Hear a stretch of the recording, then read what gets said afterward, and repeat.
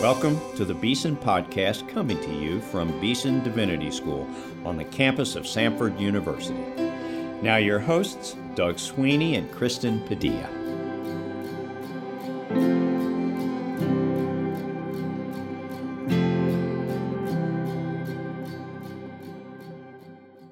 Welcome to the Beeson Podcast. I'm your host, Doug Sweeney, here with my co-host, Kristen Padilla, and we are glad you're listening in.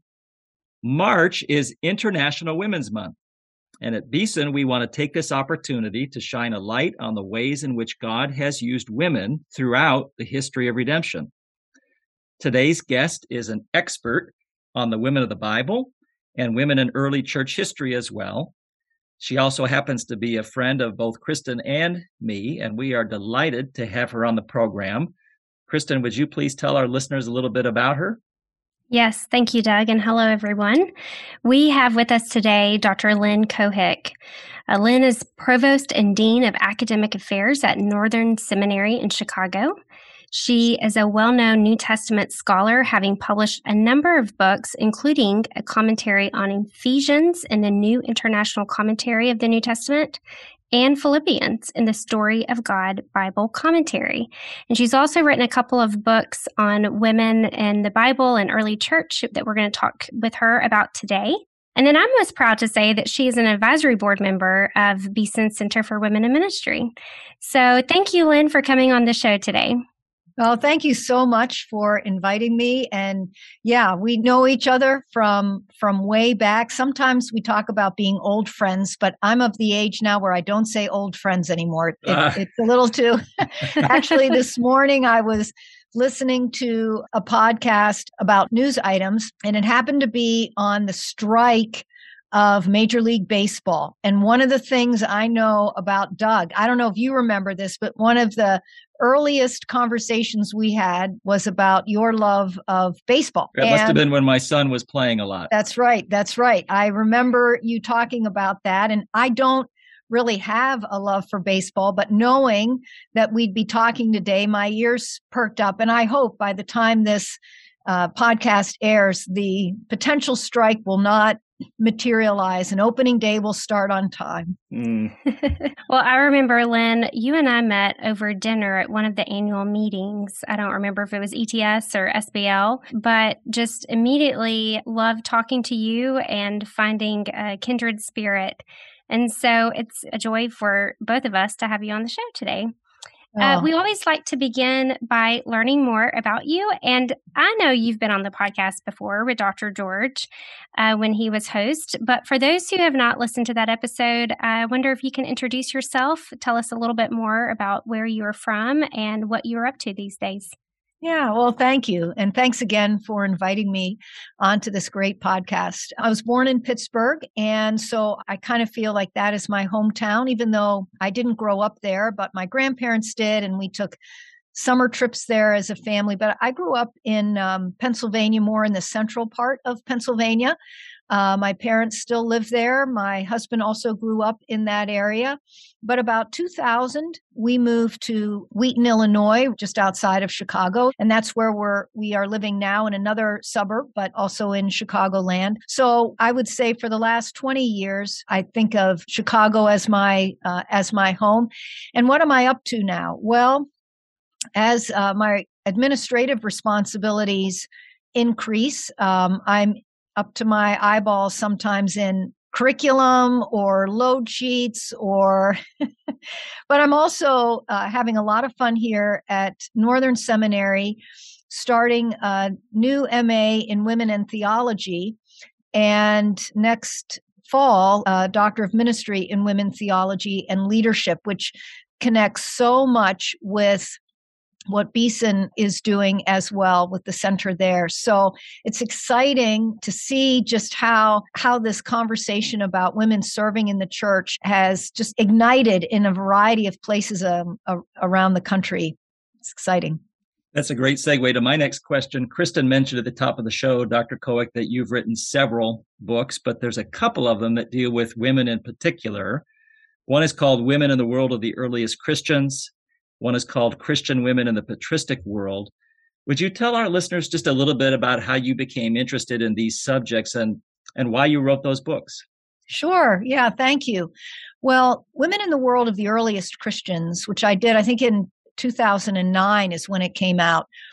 That was my response to a book that one of my advisors in graduate school had written. Her name is Ross Kramer, and she wrote a book called Her Share of the Blessing. And it was part of her own research into the religion of the Greco-Roman world, especially women. It's women's religion and religious experiences in this first century AD, Jewish, pagan, and then I looked a little bit at Christianity, and I loved her book. I wanted to put it into a key, or the ideas that she had, the history that she was unpacking, put it in a context or in a key, maybe I should say it that way, in a key that my students and my fellow evangelicals would be better able to connect with. So thinking about women at this time in relation to what women were doing in the New Testament. So I wanted to bring all this great information that was coming to light from the 1980s, 1990s, early 2000s, and put it in a format that evangelicals could access. The idea was sort of that when you go in to look at a biblical text, let's say the Canaanite woman coming to Jesus and asking that he heal her daughter, what would be the cultural dimensions of that interchange? That was what I wanted my book, Women in the World of the Earliest Christians, to kind of set up. So I wasn't going to exegete the biblical text so much as kind of say, here's the social dynamics, here are the cultural dynamics to help people kind of step back in time 2,000 years. Lynn, what about your other book, Christian Women in the Patristic World? What were you doing in that one? Right. So the Christian Women in the Patristic World grew out of my sense that there's you either have a love or a hate of the church fathers, the time after the New Testament, the couple of centuries up maybe through the 5th or 6th century, where the church is getting formed, and you have the councils, you have the creeds produced. It goes from being a persecuted minority to being one of the religions of the empire. And there's a lot of misinformation, I think, about how the church at that period treated women or how women lived out their faith. And I remember when I was in graduate school, 2 particular experiences that really fueled my desire to write on it. The first was I did a paper on Julian of Norwich, who lived in the late 14th century, and she wrote a book based on her vision. It's called Showing. And she talked about Jesus Christ as our true mother. And she was reflecting on how the Eucharist or communion is our, spiritual food, and how Jesus feeds us. So but her image was Jesus Christ as our true mother. And that was such a beautiful picture. And there's some other really great things in her recounting of her vision that were theologically rich. And I thought, why don't I know about this woman? That she's an incredible theologian. And then I had another experience reading Tertullian, and he lived right around the late 100s into the 200s. And he is famous or infamous for saying that women are the devil's gateway.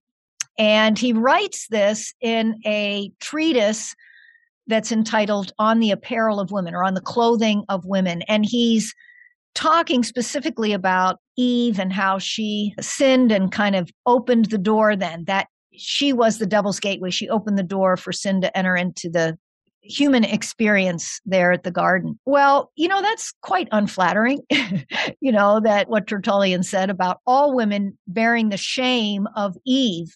All women can be known as the devil's gateway. But Tertullian is not representative of all that is said at this time period. But if that's all you know, then you think, oh, the church must have been terrible for women. And if you think that the church is terrible for women, well, then how do you end up with Julian of Norwich and her beautiful theology?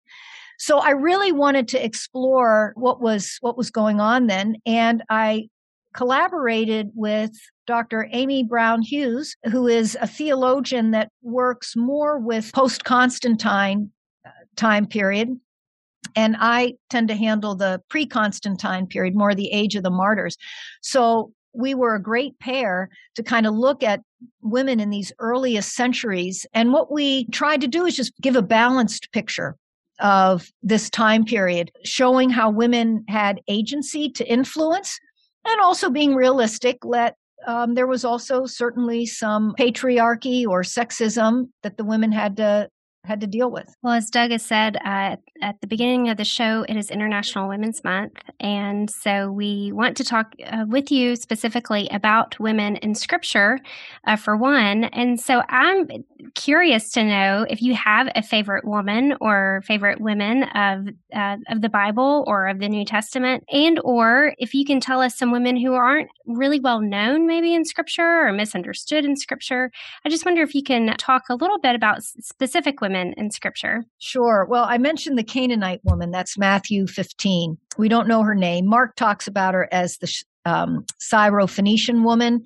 Mark's language is more accurate geographically. Matthew calling her the Canaanite woman is kind of labeling her, highlighting for the reader that this was an arch enemy of the ancient Israelites. So there's a religious dynamic going on here with Mark. You'd have to know that she comes from the Gentile land. I know she's a Gentile. But I find her tenacity in approaching Jesus, her theological astuteness, that here she is a pagan, and yet she claims he's son of David, he's Lord, she seems to me like a religious seeker who, though pagan, is recognizing the limitations of her upbringing. And also in that context, she would have had the upper hand. Her people would have had the upper hand over Jews. She could have looked down her nose at Jews, including Jesus, and think, I'm not going to approach them. But her desire for her daughter to be healed and her belief somehow in this Jesus, the Jewish Messiah, I'd love to sit down with her and say, how did you arrive at that point? I know people talk about her desperation, and I get that. But I feel like there's also theology going on with her, that this isn't just, Jesus says that he senses, he knows her faith. And so it's not a last chance, let me try this and see. She demonstrates great faith. And so, yeah, I'd love to get her backstory. I think I'd love to talk more also with Deborah, the struggles that she faced, including taking Israel to war, having to just lead the people in that way. What did she face? She obviously, like any leader, would have had self-doubts. So how did she, deal with that? Yeah. So I would say those would be a couple of women that maybe aren't talked about a lot, because at least with the Canaanite woman, she's unnamed. So it's hard to make her a character that way. Yeah. And I have to say, okay, I wouldn't mind asking a few questions to the quote unquote Jezebel that's mentioned in Revelation and say, I don't think I'll ever get a chance to meet her, but I'd love to know what went wrong. How was it that someone could lead a church in the wrong direction? So, if you got a do-over, what would you have changed? Sometimes failed characters can be interesting to discover, like I say, what went wrong.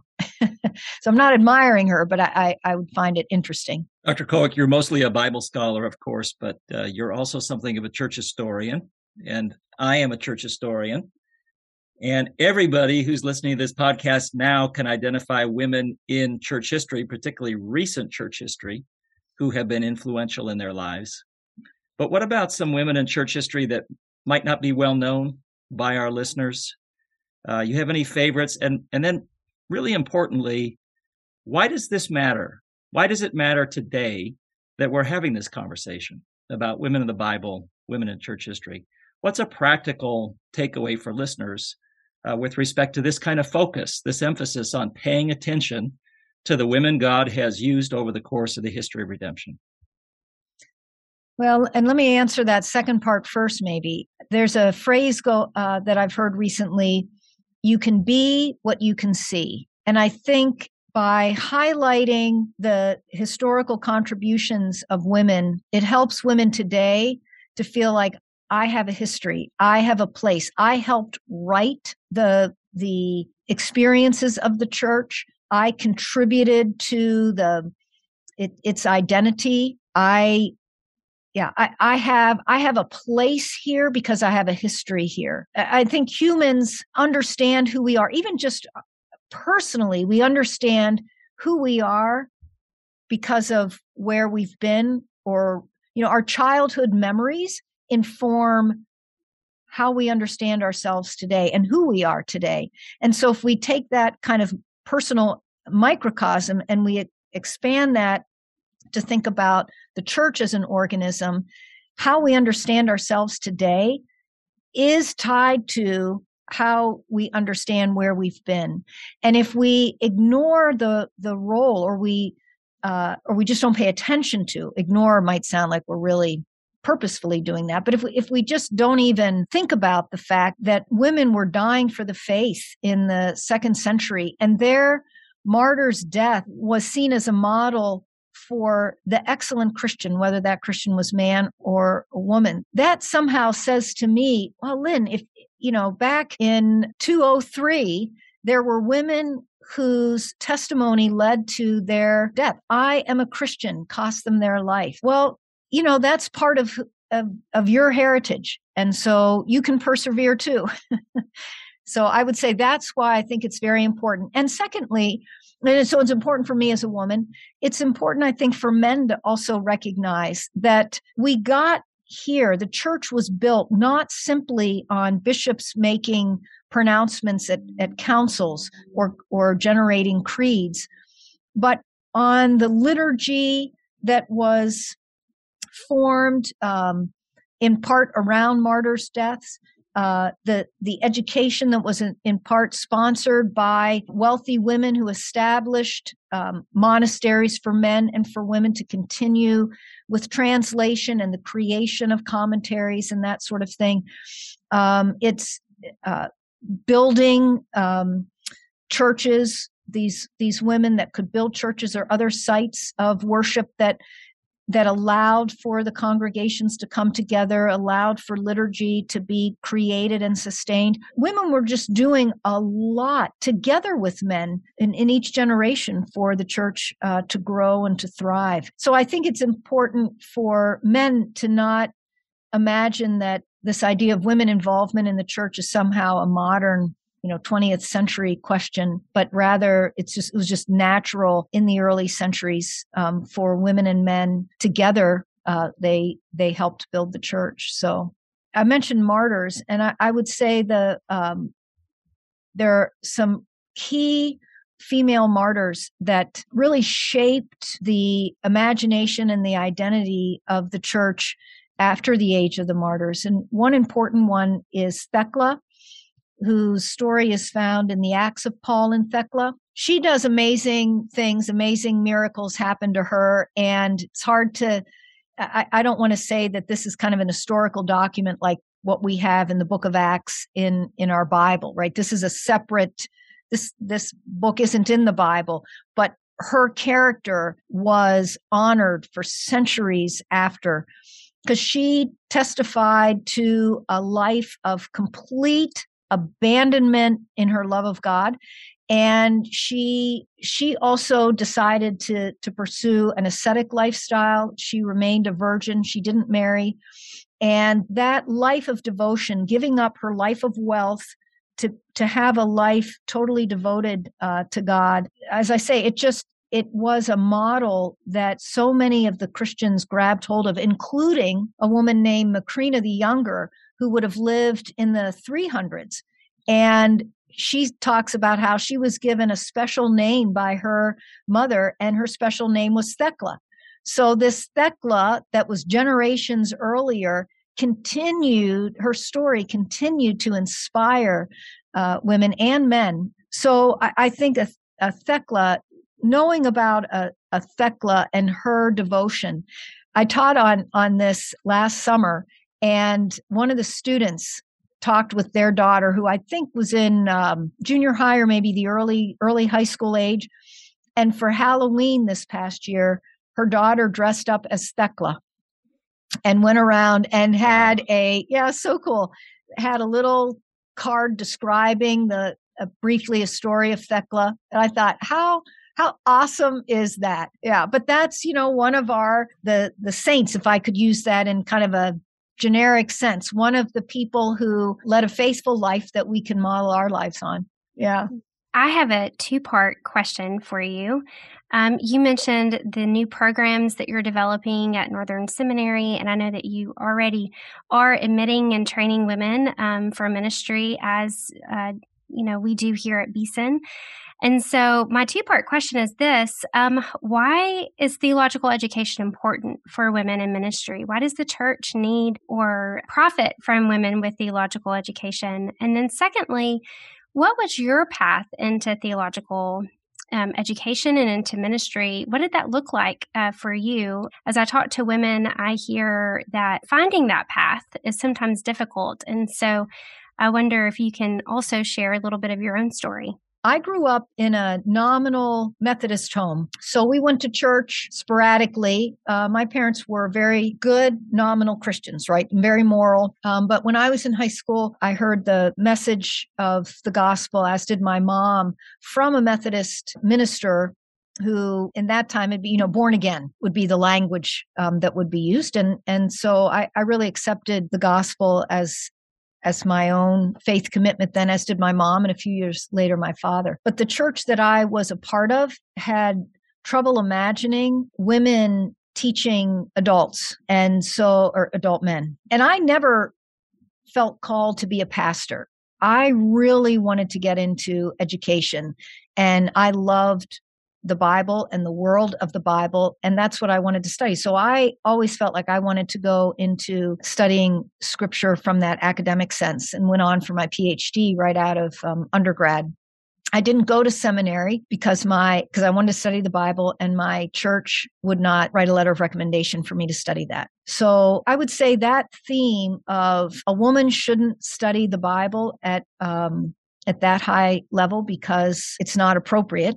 And a woman shouldn't be in peer-to-peer conversation with men about biblical or theological things is probably a constant noise in the background in my life. It would emerge in different ways. Just a pretty regular, why are you here? What are you doing? And I would say that theme is a pretty familiar theme in the women that I talk with who want to study the Word of God more and more deeply, but they have this sense from their church or from family members, sometimes family members who are also pastors in churches, that it's just not suitable. It's just not the thing that a female should do. And so that's been the thing that I've needed to push through. And I feel what Beeson does and what Northern does is try to create a space where women can, without questioning their desires, can give a space for women to explore the scripture, to grow in their knowledge of the word, and to feel that that's okay. That there's an affirmation that as a woman, you can do this. You could also ask, why is it important for me to know the story of my African brothers and sisters or my Korean brothers and sisters? I see in their church communities an aspect of worship, an understanding of prayer, an appreciation for the healing power of God that in my white middle-class upbringing just didn't raise to that level in my church experience. So I think if we know that, and we know that we're enriched, we're enriched when we hear others' stories and how God has blessed them, how God has kept them in the midst of trial, it seems to me pretty natural then that we would want to hear each other's stories. Men would want to know from women, and women would want to know from men. And of course, women are always learning from men because most pastors are men. But I mourn the fact that there seems to be some kind of threat for feeling of of threat for a man to learn from a woman, that somehow that is threatening to him being a man. And I feel badly for that because I don't think that's what Scripture is indicating. I think there's much more of a collaborative partnership that I see in the pages of Scripture, and kind of a fearless enjoying of where the church can go as men and women together work together in building the church. That's a good word. Lynn, we like to end these podcast interviews with our guests on a note of spiritual edification for our listeners.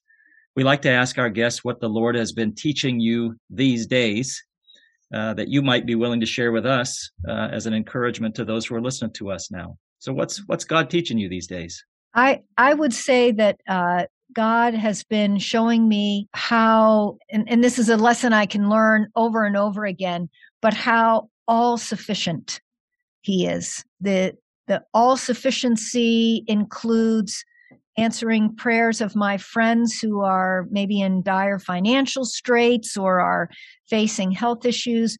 And it's like the Lord will answer this prayer in a way that, man, just never even occurred to me. And it's so much bigger and more glorious than I had imagined. And so I'm kind of a fixer. I love to, there's a problem, let me go ahead and fix it. And I can bring that attitude to God. Hey, God, here's a problem. Let's fix it this way.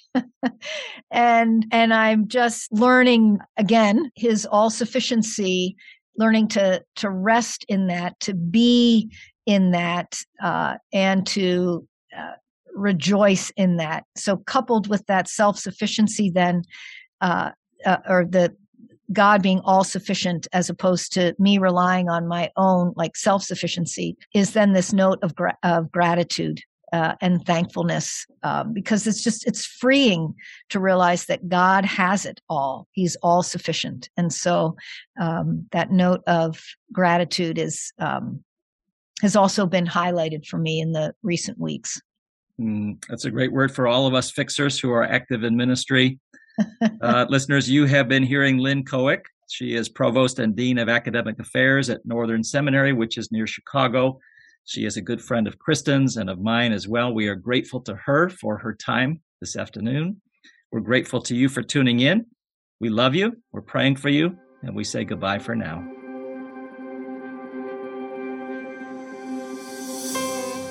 You've been listening to the Beeson Podcast. Our theme music is written and performed by Advent Birmingham of the Cathedral Church of the Advent in Birmingham, Alabama. Our engineer is Rob Willis. Our announcer is Mike Pasquarello. Our co-hosts are Doug Sweeney and myself, Kristen Padilla.